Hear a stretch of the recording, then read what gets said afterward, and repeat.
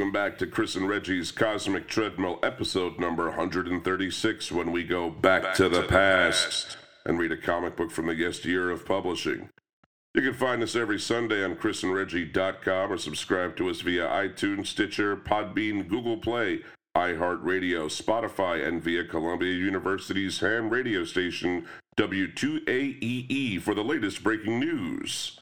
So today we're doing a subject that I know you like a lot, Chris, Teen Titans, and I'm positive you're going to love the issue we're about to discuss. What's that one? It's going to be Teen Titans number 12. This is the first volume of Teen Titans. The story is called Large Trouble in Spaceville, at a November 1967 cover date, of course, by DC Comics.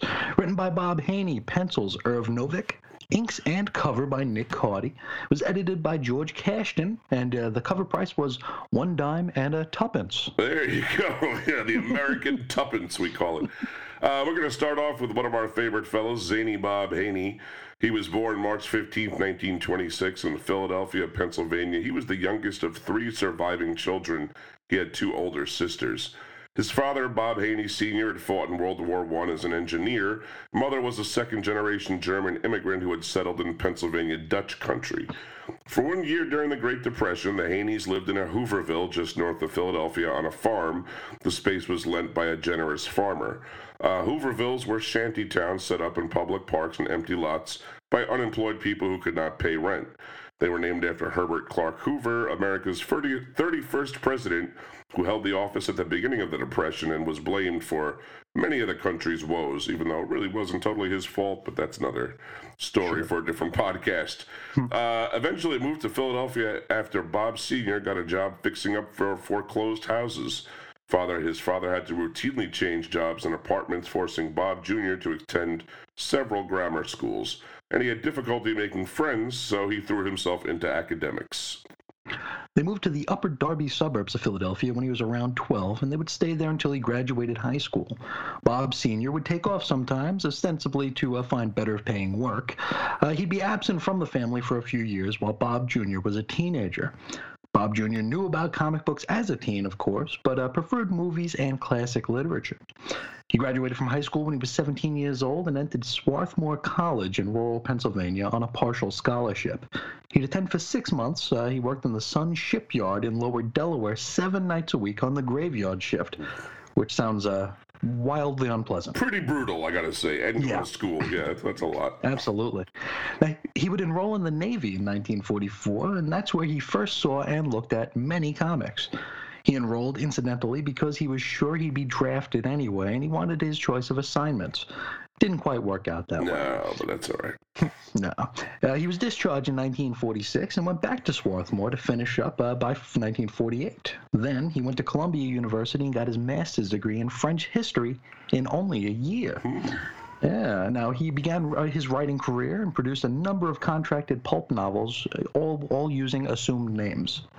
Bob Haney broke into comics in 1948, and his first story was College for Murder in Black Cat number 9, January 1948 cover date.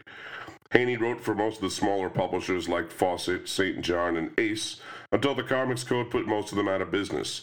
In 1955, he connected with DC Comics and wrote the story Frogman's Secret in All-American War number 17 with a January 1955 cover date. Bob Haney created and wrote without credit the first appearance of Sergeant Rock and Easy Company in Our Army at War number 83 with a June 1959 cover date. He also created Eclipso and Metamorpho, and depending on who you ask, co-created Doom Patrol. If you ask him, it's yes. If you ask Arnold Drake, it's no, for a long time at least. Haney's relation, although you can't ask either of them because they have both passed on. Anyway, Indeed. Haney's relationship with DC would last almost 30 years, during which time he wrote nearly everything DC had. Many of Zany Haney's stories are said to have occurred on Earth B. The B is for Bob Haney, Nelson E. Bridwell, Murray Boltinoff, and by some accounts, Bob Rozakis. It also alludes to the Bees in the Wacky Bob Hope comic series, and the Brave and the Bold, where many out-of-continuity stories occurred. It is said that if you were a DC Comics writer in the 70s and 80s, you would receive a Bible of the seemingly infinite Earths, and among them would be that very Earth B. And if Wikipedia is to be believed, Haney's brother-in-law was Ned Chase, the father of the patron saint of the cosmic treadmill, Chevy Chase. Hey, look at that. Now, when comics and animation work petered out in the late 1980s, Haney turned to other forms of writing, including writing a book on carpentry. He also wrote a few additional comic strips for DC, including the Elseworlds 80-page Giant #1 that had a cover date August 1999. Silver Age: The Brave and the Bold #1 had a July 2000 cover date, and they were the posthumously published Teen Titans Lost Annual #1 that had a March 2008 cover date. His last few years were spent in San Felipe, Baja California, Mexico, where he passed away on November 25th, 2004. Hey, Chris, you think they ever did a Caddyshack comic we could do sometime? That'd be that'd be great. An adaptation of Caddyshack. Everything would come together. It really would. Or maybe a Christmas Vacation. Something, yeah. Whatever the classics, sure. Funny Farm would be all right, too. There we go, Fletch. Now we jump across the table and meet Irv Novick. Irving Novick was born April 11th, 1916. He graduated from the National Academy of Design and would begin work in Harry A. Chesler's workshop. Novick would become the primary artist for the MLJ Archie superhero line from 1939 through 1946. However, when Archie axed the heroes books in order to focus on their main books, Archie, Jughead, all of them, Irv would find himself out of luck. Yeah, so he shifted into advertising and tried to get a pair of comic strips off the ground. Those names were Cynthia and the Scarlet Avenger, two different strips, I mean. Neither really had any legs, did nothing happen with that. Irv finally found his way to DC Comics thanks to his friendship with MLJ collaborator Robert Kanigher. He'd work on several war and romance comics, probably right through Kanigher writing them. Probably. He and Kanigher would work together on a feature that appeared in The Brave and the Bold #1, August 1955 cover date, would introduce the character The Silent Knight. Irv jumped back into advertising around 1960, joining up with the Johnston and Cushing Agency. This was a company that specialized in comic strip style advertisements, and they provided ads for such companies as AT&T, Nestle, and RC Cola. Another notable artist in that stable, by the way, was Milton Caniff, the Terry and his Pirates, and the Steve Kenyon guy. Yeah. Johnston Cushing closed up shop in 1962, and so it was back to DC for Irv. Starting around 1968, Novick would do more superhero work, including books in the Superman family, Batman, and Teen Titans, as we're about to read today. He drew the short-lived Denny O'Neil written Joker series in the 1970s as well. Jumping ahead, Novick would stick around DC until the 1990s when his failing eyesight forced him into retirement. He received the Inkpot Award in 1995, and he passed away not long before Bob Haney on October 15th, 2004. Very true. And that brings us right up to Teen Titans #12. Now, the cover of this issue depicts a scene in space high above planet Earth. There's an orange alien in a purple spacesuit grappling with Robin, who's also wearing a fishbowl on his head, which seems to do the trick. That's good enough, I guess, yeah. Works in the cartoons, works in the comics, probably works in real life, too. Sure. Now, the alien is emitting some sort of red waves toward Robin. They stand on a satellite within which we see a radio disc jockey wearing an orange jumpsuit. On the suit is written, "Way out, up with love, go, go, go, cool, and Flipsville." You know, we haven't even got past the cover of this thing. I'm already feeling pandered to, like immediately. A little bit. Records float around the interior of this satellite, and the disc jock is saying, "And now a word from your local sponsor." Hey, the rest of the Teen Titans are held by a robotic tentacle stemming from a green spaceship. If you don't know who they are, a banner at the top with their faces helps out. It says they're Aqualad, Wonder Girl, Kid Flash. And we'd like to say that this will all make sense once we read the issue, but it won't. It's only going to get crazier from here. We hop on inside to the opening splash page, and like many Silver Age comics, it depicts a climactic scene that happens later in the issue. At least it's not like the Golden Age ones where they give away the whole ending right away or right? up front. An inset panel shows a close-up of the disc jockey from the cover. His name is DJ, and he looks sort of like Dick Clark with messed up hair. He's got a halo of vinyl records spinning around his head. Whoops, bright-eyed, bushy-tailed ones. It's old DJ, the darlingest disc jockey of all, and I'm grooving your way the Fabaroo adventure I had with the terrific Teen Titans. It all began when I went into orbit as the first space platter spinner. The rest, loves, is Titans history. We label it Large Trouble in Spaceville. And, you're proud of that fact? I don't. Seems very, very proud. Very weird. Now, a red rocket cone floats outside of Earth's atmosphere, which contains DJ. Caption reads, "High in space orbits a U.S. capsule, whirling in the star-studded void. Another daring triumph for our astronauts. Hold everything. This is no ordinary space capsule. The radio transmission from it is different. Real different." Yeah, NASA hasn't secretly stripped the alien frequencies out of this one. Oh boy, we're gonna get some information. It's me, loves, your frabjous one, old DJ, coming to you from the wild blue yonder, the world's first disc jockey in space. So whoops, frantics ones, stay with me as I bring you the zaniest sounds of the grooviest groups. And now, without further jazz and pizzazz, apply to those dear gear ones, the hippies, doing weightless rock. Yeah! Somehow, I feel like the space program should be for better things than this, don't you? Especially No. This early on. You know? Land on the moon? No. We got to play the hippies. Weightless rock. We'll put the rock and roll in space. By the way, in this angle, we can read one more phrase on DJ's jumpsuit. It reads, "It's a gas." Oh, boy. Down on planet Earth, everyone is boogieing down to the sounds of DJ. And as the records spun by the world's first space disc jockey reach the turning world below, London, Paris, the U.S. And we know it's happening in London and Paris because Irv Novick used the old comic book shorthand of, drawing Big Ben and the Eiffel Tower. Yeah.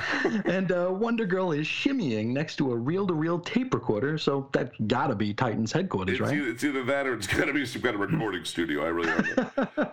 Hey, that last swinging chick, isn't it Wonder Girl? And isn't she rocking in the sacred precinct of the Titan's lair? Yes? Correct. Now, Wonder Girl is really getting down to the music, and soon enough, the other Titans show up to bust her chops. As if Aqualad is like in any position to judge anyone. Like, buddy, about anything. Get in the back, Kid Flash goes, DJ sure got Wonder Chick freaked out. Aqualad says, "Yeah, Kid Flash, I dig the rock, but isn't he carrying it a bit far? Get it? Far?" Oh, Aqualad. Oh. Now, Robin goes, "Ouch." Yeah. Wonder Girl says, "Quiet, you zombies. DJ's only going to be in orbit one more week, and I don't want to miss a moment of his dreamy sounds." Come on, guys, leave her to her misery while we do some serious training. And there is a song playing through all these panels. Of course, this is a comic book, so you can't hear the music, but the lyrics are... And since I can't sing, I will do my best. Just speak about it. Because you turned on my retros blast. My feet don't touch the ground because your smile made a rocket in my heart, doll. Yeah. William Shatner could not have done any better, Chris. That was incredible. That was my goal. Yeah. Very good. So as DJ spins through space, spinning hot platters to a panting audience hundreds of miles below, we skip a couple of days ahead to... Wonder Girl bursting into the Teen Titans training room with something urgent to tell the rest of the team. Have they been training for like 2 days straight? Like, what the hell? Has she been dancing for 2 days straight? She said she wasn't going to miss a minute of it. I guess she literally has just been there for 2 days. Now, Robin is throwing a batarang on a rope around a cutout figure. Kid Flash is running on a treadmill, as he does. And Aqualad, check this out, he's swimming in the pool. What else can he do? Drink a glass of water? That's it. Wonder Girl says, "Robin, something's wrong with DJ. He's in trouble in space." Yeah, it turns out you can't fit a week's worth of music in a space capsule, huh? Not into vinyl records, that's for sure. Those are too big. Yeah. Robin goes, "What happened? He pushed the retro button instead of the disc changer?" Yeah, now all he's playing is big band jazz music, though. "Very funny, boy Wonder. No, something's really wrong." Everyone heads over to the radio, which is embedded into a wall. Wonder Girl has a pad and pencil and prepared to take notes. Yes, Chillins, you may not see me, but you sure can hear old DJ any day in space, rocking the universe with zingy wavelengths. Whoops, wild ones. Hear that? Kid Flash goes, sounds like some crazy chatter he always spouts, WG. Frankly, I tuned out after he said chillins. I just didn't care. Don't be dense, Twinkle Toes. Something's wrong with DJ. His chatter isn't right. It hasn't got his usual rhythm. Here, Robin, I've made notes on what he's been saying. Wow, she's been keeping busy. Wonder Girl hands Robin the paper that she has written on, and he says, you checked certain words here. Right. Words he seems to be repeating over and over. And is one of those words Fabaroo? Because then we could just leave him in space as far as I'm concerned. Turn off Send the radio. Him further, yeah. Yeah, cut him loose. Day and May, they seem to be repeated the most. Wait a minute. Day, May. Turn them around, you get Mayday, the international distress signal call word. Not to mention the 1st of May, the month, but Aqualad says, you mean, Robin, old DJ's in trouble up there in space? And thanks for pitching in, Aqualad. Good job. Could be. There's a certain code pattern to his patter. But if he'd only have to radio ground control direct if he's got mechanical trouble or anything else, why send it in code? Yeah, who the hell can understand what he was saying in the first place? You know, just whatever. Right? The police would be like, please get off the drugs and then call us back. Suppose someone's watching him or blackmailing him.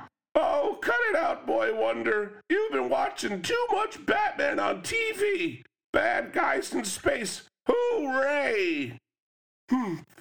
Listen, Smarty Gills. I'm sure DJ's in trouble of some sort. But what? Yeah, let's just talk about it for a few more pages if we can, right? Let's just fill this up, Let's go. and I could have sworn we read somewhere that Bob Haney didn't even know there was a Batman television show. I seem to recall there's a few allusions here, Now, the Titans continue listening to DJ for more clues. As the Way Out disc jockey continues his patter and chatter. And now, greedy ones, old DJ is gonna groove a disc that'll really steal your Uncle Teddy's mustache. Whoops, I goofed. Haven't got that one. Must have left it on the ever-loving Mother Earth. Hey, down there, Rushmore Platters up here. Y'all here? Yeah. Hearing this, Robin takes off to a door labeled Teen Copter. That's probably the restroom, right? I would guess, yeah. Where are you bouncing off to, Boy Wonder? We're all bouncing off to South Dakota. And when did you plan on informing the rest of the team? Were you just going to run out the door and that was it? South Dakota? Is that still on the map? They really must have had some old, crappy textbooks at his public school. The poor kid, Yeah. It's been Blue Valley public school system isn't old. They don't recognize South Dakota or Missouri. That's how they is. A billboard advertising the Batman television show springs aside, and a red helicopter known as the Teen Copter flies from behind it. We know it's the Teen Copter because it's got Teen Titans painted on the side of it. I think the manufacturer of this helicopter made another one for Thanos a few years later, right? Yeah, he did such a good job. He made a yellow one for him. Shortly, as the Titan Copter once again whirls the Fab Foursome into adventure and action galore, Aqualad says, Mumbling Mantis, Robin, what gives? Bugging off to South Dakota when Wonder Chick says DJ's in trouble in space? Oh, shut up, Aqualad. Because if I read DJ's last bit of chatter right, that's where the action is. I think this may be the first and only time someone has described South Dakota as where the action is. I don't think it's ever been said. Has the Boy Wonder become ungrooved? Has he fallen out of his tree? Well, let's flip miles ahead to South Dakota. Yes, it's still on the map. I was worried.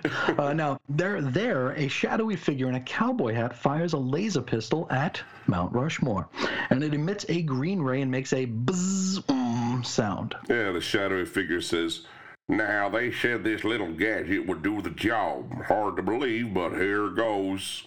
Now, Mount Rushmore National Memorial is centered around a sculpture carved into the granite face of Mount Rushmore in the Black Hills in Keystone, South Dakota, which was designed and overseen by sculptor Gutzon Borglum between the years of 1927 and 1941 with the help of his son, Lincoln Borglum.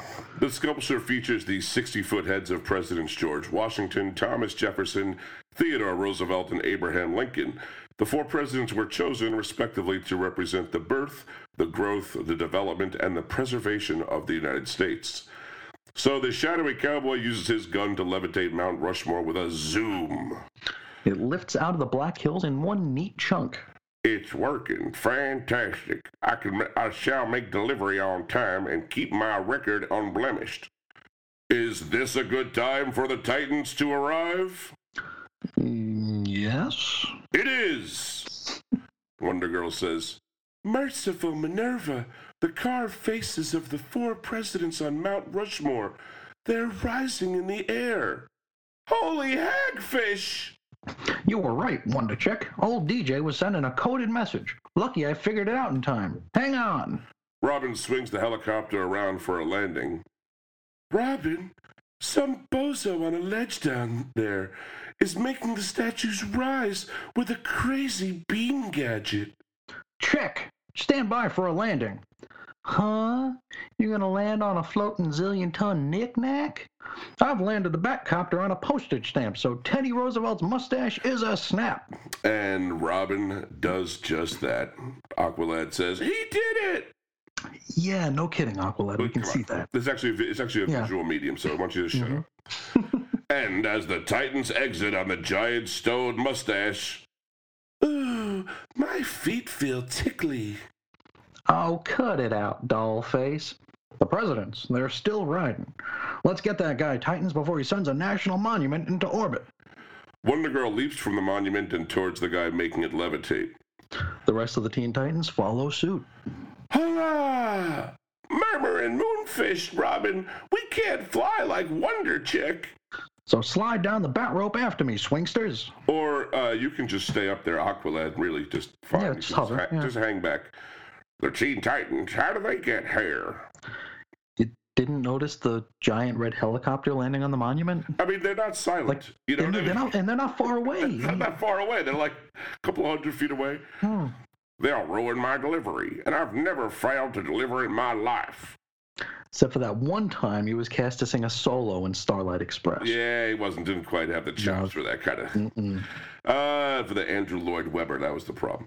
The monument-stealing fellow turns his beam from Mount Rushmore to the Teen Titans, who begin falling upward. Holy levitation. That guy shifted the ray from the monument to us, and we're going up, and it's going the other way. End of chapter 1. Now, the next chapter begins exactly as the last one ended. The Teen Titans are floating upward as Mount Rushmore plummets. What goes up must come down, and what goes down just keeps on going, goes an old saying. Pretty cynical old saying. Yeah, really. What the heck? And right now, the Teen Titans and a certain national monument are having their ups and downs. Aqualad says, "Yow! Holy hammerheads! I'm getting farther from water all the time!" You can breathe raindrops when we hit cloud level, Gillhead, but for now, 4 great guys need help. Wonder Chick, can you stop Tom, Teddy, Abe, and George from Smashville? "I'll try, Boy Wonder." Wonder Girl whips out her magic lasso and snags the face of George Washington by his chinny chin chin. She snagged it right on Washington's chin. I cannot tell a lie. I aimed for it. Oh, boy. Now, all the Teen Titans hold hands, which stabilizes them. Robin says, "Good, we're in stasis. That is, the vector of forces working on us and the monument are in equipoise and..." Leaping lumpfish, 2,000 miles up, and he's giving physics lessons. Now, would you like to know what happens when Robin and Kid Flash let go of your hands, Aqualad? Yeah, and something about what goes up must come down. We just learned that. Yeah. Robin, we can't stay here forever. You have a point, doll. Kid Flash, can you make it with super speed along the beam? Have shoes, we'll travel. Unlatching from the chain of Titans, the Scarlet Speedster turns on the juice. Wait a minute. The Flash is the Scarlet Speedster because his costume is red, right? Yeah, I mean, it doesn't really follow here. I think Wally should probably be the Amber Ambler or something like that. Yeah, I mean, it's not a red suit anymore. Okay. The Yellow Yorkster or something. We got to think about that a little bit. It's like running in molasses. Go, Fisheroo, go! Faster and faster churn the flying feet of the Crown Prince of Whiz as he tries to make progress against the beam's upward force. Well, at least his costume is the color of Cheese Whiz, so there's something there. Awful nickname. I'm picking up speed now. Gotta go still faster. Now the boy Bullet really pours on the coal. Good gravy. Kid Flash is running directly towards the guy with the special ray firing gun. Yeah, he says, "What? That Titan? He's running down the ray at me. I'll fix that wise kid. I'll turn off the beam." And with a click, he does just that. Now the Teen Titans are falling rapidly. Well, everyone except for Wonder Girl, that is. Yes, Kid Flash goes, "Yow! No visible means of support. I could get arrested for vagrancy if I survive this." And if you don't survive, you get arrested for littering. So either way. Aqualad says, "Robin, we lost the stasis on the Hoosus. The monument's got a bad case of gravity-itis, and so do we." Aqualad, shut up, Aqualad. Wonder Doll, you gotta save the whole gig. Oh, is that all? Oy. Now the ponytail teeny bopper exerts her Amazon muscles as she never has before. "Great Hera, give me strength." Down plunges the tons and tons of sculptured stone as Wonder Girl reaches the limit of even her great power. She's doing it. We're slowing down.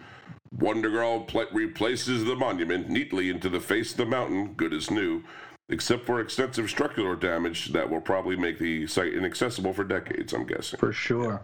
Kid Flash goes, "Touchdown! It's Bullet, as Teddy Roosevelt would say.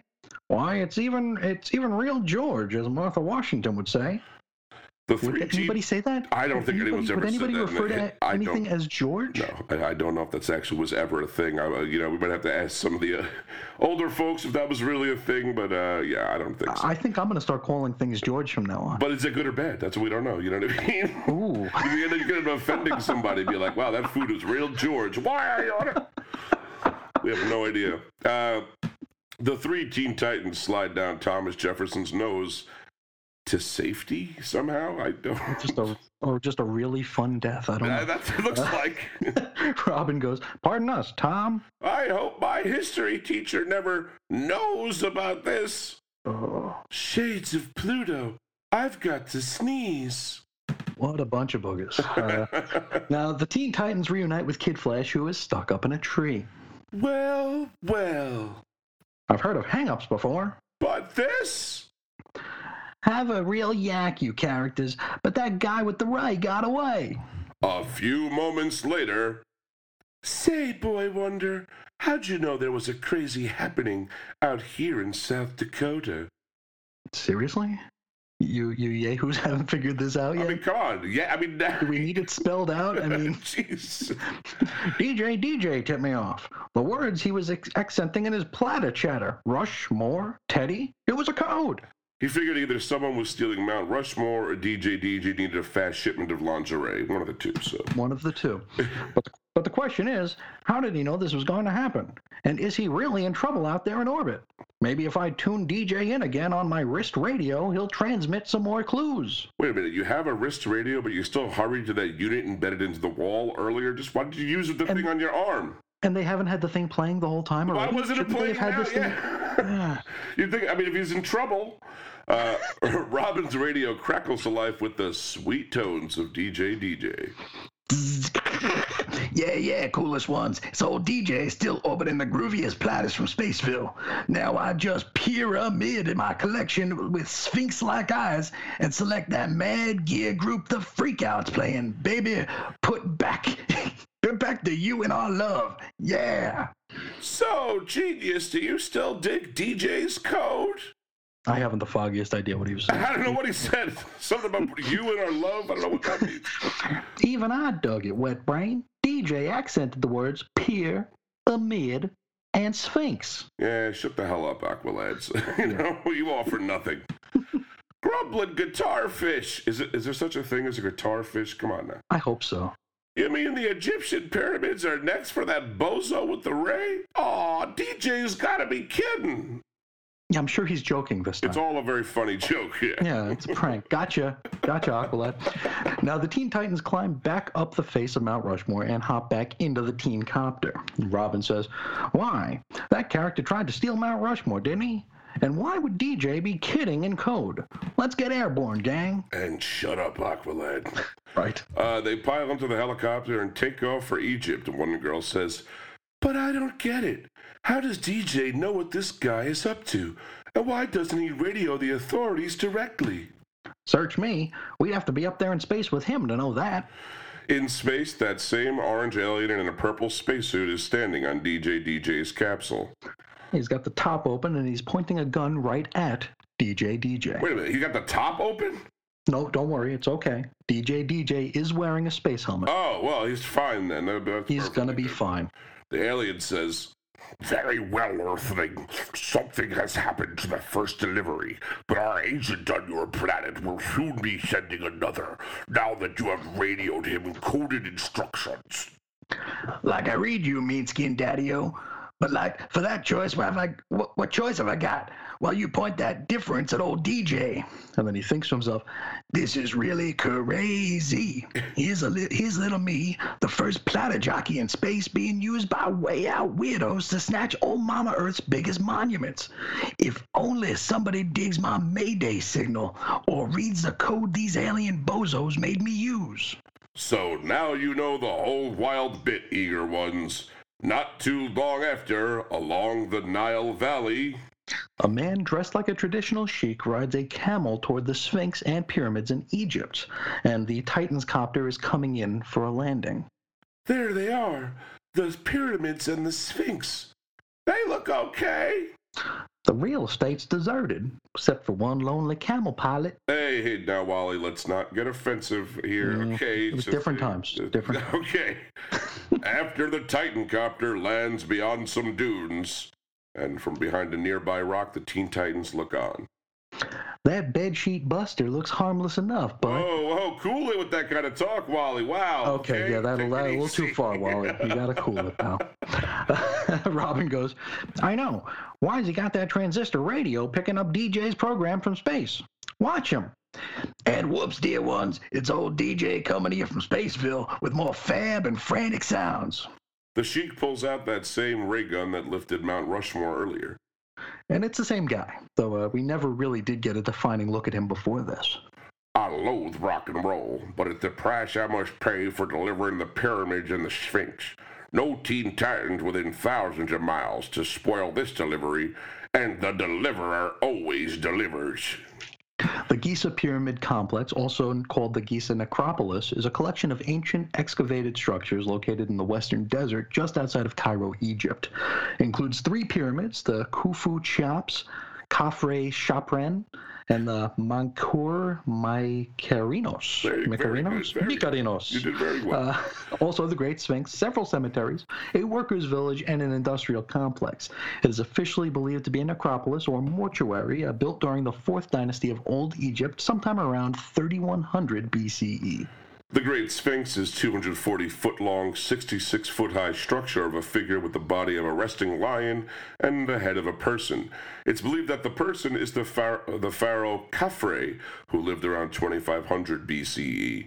The actual age and purpose of the structures in the Giza Pyramid Complex are heavily contested, and there is evidence that the Sphinx and some of the pyramids are much older than stated. But again, different podcasts will discuss those things for you. You'd have to play some Assassin's Creed Origins. That's another way you can do it. I think also, a little bit about, the Da Vinci Code will help you out. There you go. So the deliverer fires his gun at the Sphinx, and, you can guess what happens next. Yeah. Holy hieroglyphs. He's levitating the Sphinx. Get him, team. The Teen Titans. All of the Teen Titans rush the deliverer. So he turns his ray on them and levitates them again. Here we go again. Howling houndfish, but where? With any luck, you'll fly into airless space there, Aqualad. Merciful Minerva. See you around, gang. The Deliverer flings the team so that they're split up and each lands somewhere else. Kid Flash plops down into some sand. Wonder Girl falls into a well. Robin lands on one of the pyramids, hopefully not at the tippy top, but and Aqualad unfortunately splashes down into the Nile. Yeah, I kind of hope he would fall into lava, but oh well. Please. Now the Nile is a mighty river, cool and blue and filled with history, and filled with something else. Yes, a crocodile opens its toothy jaws and advances on Aqualad. A pharaoh-sized croc figures I'm a light lunch. A sheik rushes over to the well into which Wonder Girl fell. And he grabs her just as she emerges. He says, "Oh, girl from the sky, you have won my heart. You shall be my fourth wife." Now just cool it, Sheik. I believe in long engagements. At least 10 minutes. Well, wait until she sees what oil money could buy. Let me tell you, that's flipped a lot of ladies in the past, for sure. That's just for closers. But you'll dig what happens for openers to Robin and Kid Flash in Part 3, which continues on the following page. So, of course, this is the end of Chapter 2. Oh. And as Chapter 3 begins, we see Robin is being attacked by vultures on the steps of the pyramid. The boy wondered buzzard bait atop the Great Pyramid? Holy dead pharaohs! But where's the Scarlet Speedster?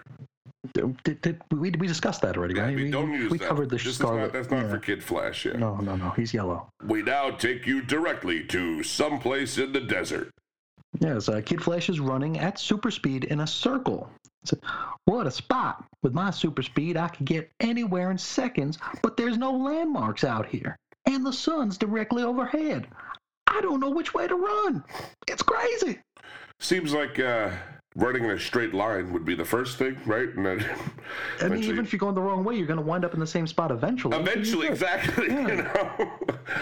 Okay, let's flash back to Aqualad and that hungry crocodile, which has got to be even hungrier by now. If we gotta, and Aqualad dives deep and he sees some rubble on the floor of the Nile.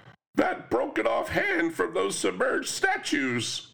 Aqualad jams the fragment into the jaws of the crocodile, jamming them in the open position. There! You earned yourself a great big hand! Shut it, Aqualad. And in a big goatskin tent in another part of the desert. Yeah, the sheik goes, "And now, my lovely, I place the veil upon thee, and thou now become the fourth and most beautiful wife." Wonder Girl thinks to herself, I played along so as not to offend this sandy swinger. And then she says, but now I've no choice but to offend thee, offendee. She didn't want to offend him, but called him a sandy swinger. I don't know what that's about. Now, Wonder Girl throws the veil in the sheik's face and cracks the tent support. As she flies away, it collapses on the poor sheik and his entire entourage. His other three wives, I have to assume. Probably. Whew, that's me. Always a bride, never a bridesmaid. Now to find the fellas.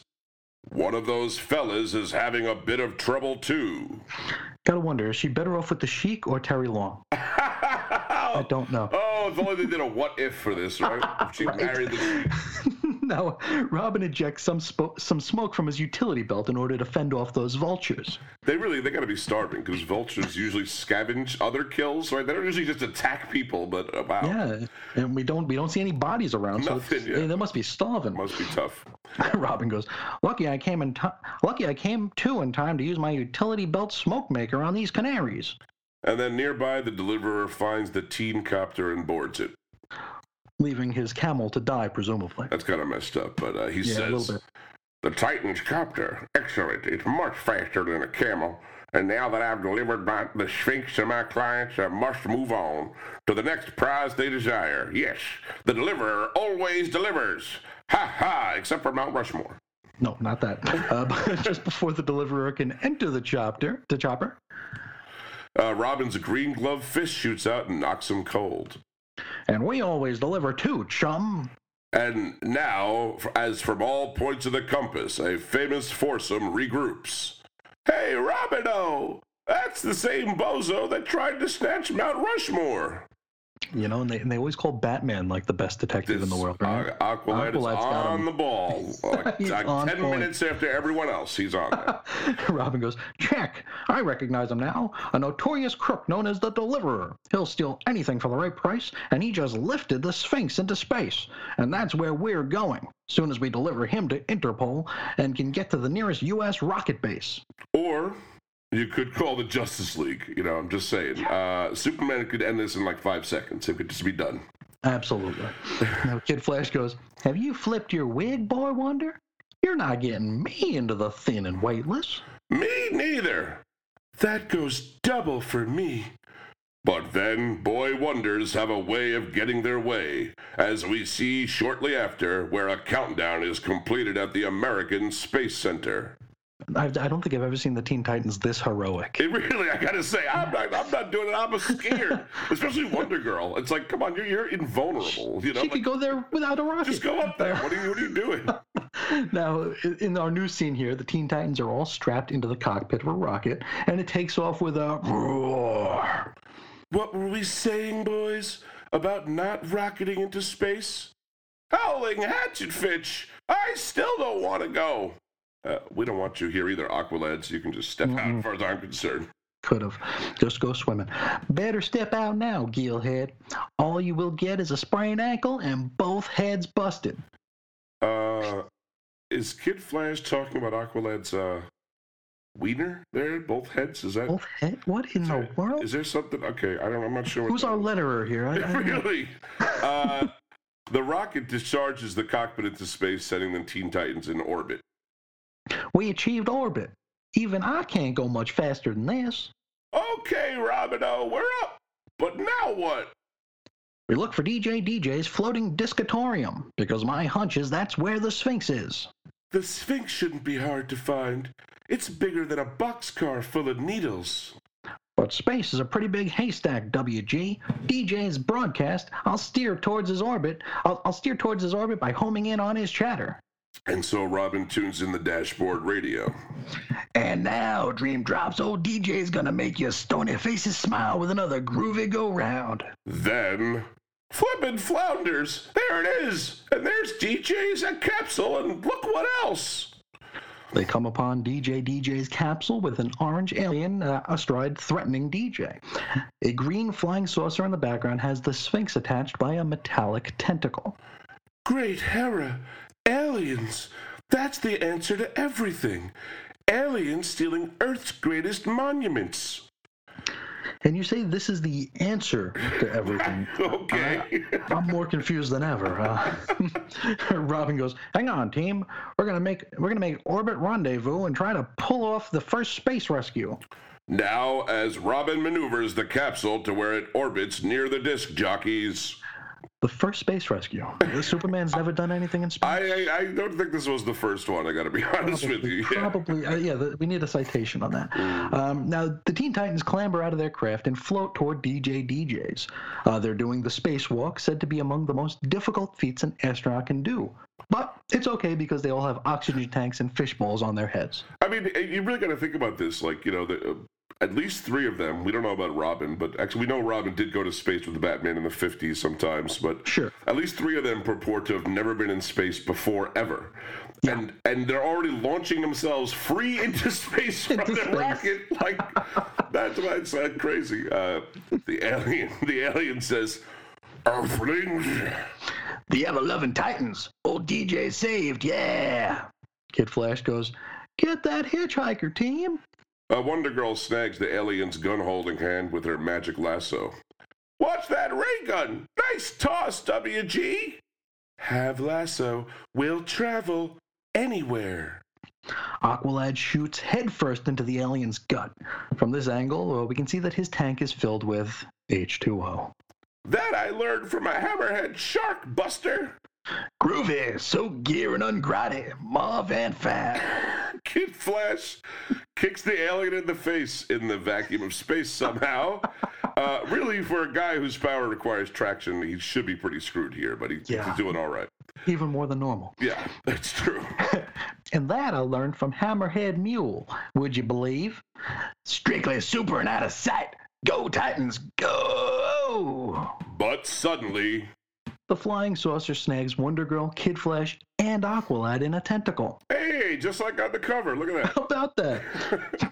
Bad show. Saucer Gizmo grabbed the gang. Gotta take a space stroll myself.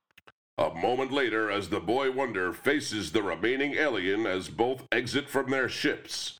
And then an identical alien to the other one, who is now unconscious and floating in space somewhere, bounds from the green flying saucer.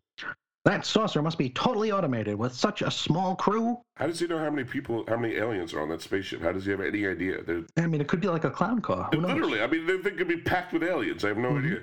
But the other alien says, "You are right, Earthling. Our science is supreme. Too bad our bodies could not stand your planet's atmosphere. That is why we needed to use these two Earthling fools to obtain your monuments." And I guess we got to ask, you wanted these monuments for... Yeah, well, kind of waiting to find out that part of the plan, but maybe we will in a minute. The other alien emits green rays from his gloves that grab Robin. So that's the reason. Yay! Hit by the alien's fantastic body energy emanations, Robin spins through space to land on... Body energy emanation. Like I said, it's getting weird. This one gets weird. Robin goes, the Sphinx. Hey, it's orbiting up here just like everything else. That means it could be moved easily with just a shove. So Robin pushes the Sphinx right into the other alien, hitting him with a pow. Most cool. Scratch one alien cat. Final score, Titans the greatest. Aliens nowhere. Is that tennis? Is that how they score tennis? I'm not sure. Yes. Well, Gear Ones, that wraps it, except for a little matter of putting back 50 tons of stolen property.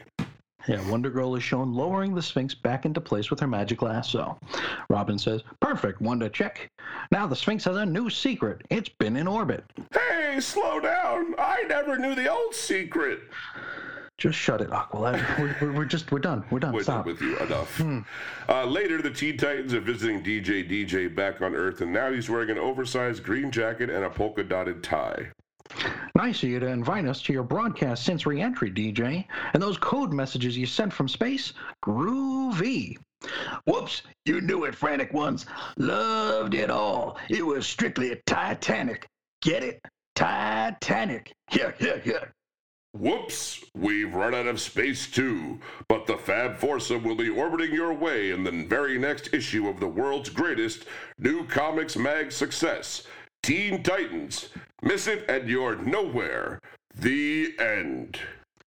So, no word on what the aliens wanted to do with these monuments, right? Yeah. Does anybody listening have an idea? Hello, Please, anybody? What would aliens want with these monuments? Mount Rushmore and the Sphinx. That they would risk a murderous atmosphere to get them.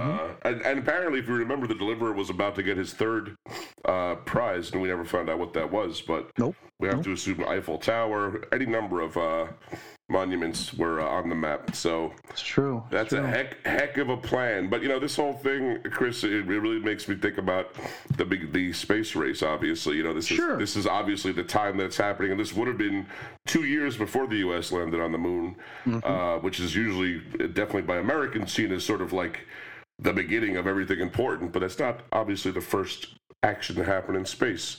Sure. We have talked about this before, but we're going to talk about it in a different way. On October 4th, 1957, the Soviet Union launched Sputnik, the first artificial satellite to orbit the planet from space. This, more than any other incident, kicked the Cold War into overdrive.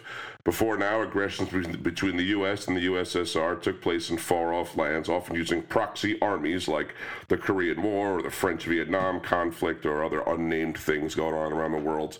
Sputnik placed the Soviet menace directly above the heads of every American. Indeed, many tracked its progress through the news and by shortwave radio. The American Radio Relay League provided instructions. They said, tune in 20 megacycles sharply by the time signals given on that frequency. Then tune to slightly higher frequencies.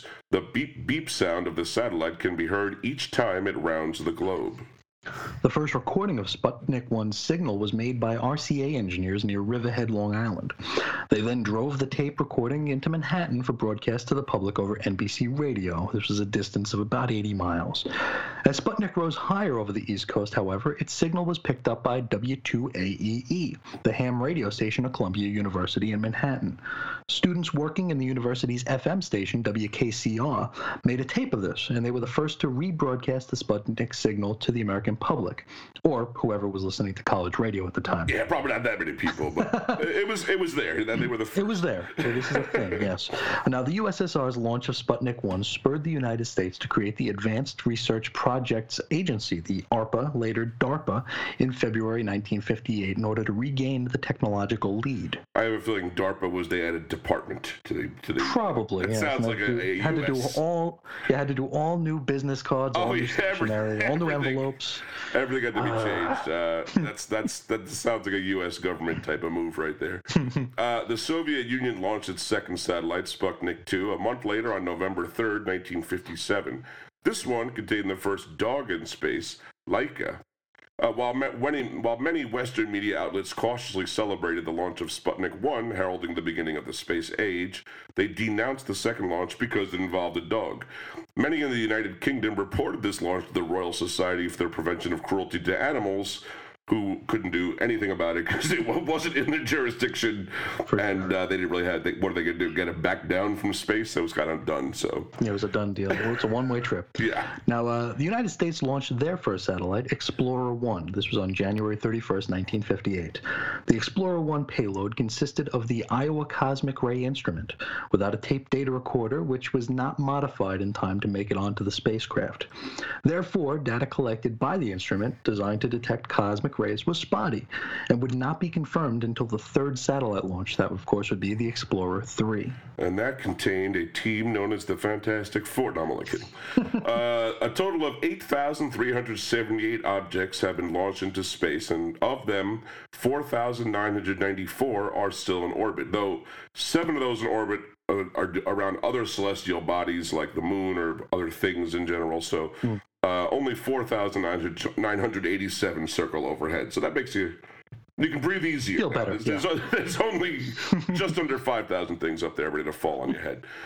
These satellites provide hundreds, if not thousands, of services for us earthbound folk, from internet and cellular phone to crop monitoring and weather observation, and of course, espionage and facial recognition. So keep watching the skies, folks, and maybe we can have DJ up there spin some platters and I hope so. Get us into the satellite thing. It's when you look at the schedule, like the NASA schedule for like that's pretty much all they ever do is launch private satellites into space. That's like literally what they do constantly, and they got to make money. That's part of the thing, and they're pretty much the only game in town that can do it. But it is staggering. It's just like, absolutely. Google, Verizon, Verizon. You know what I mean? Just like this, just setting them up there, and it's like, I don't know. God, it makes me feel a little weird, but luckily the Teen Titans are around to save us from whatever. They can help us. Yes. Are any of these satellites trying to take our monuments? I'm going to say not yet.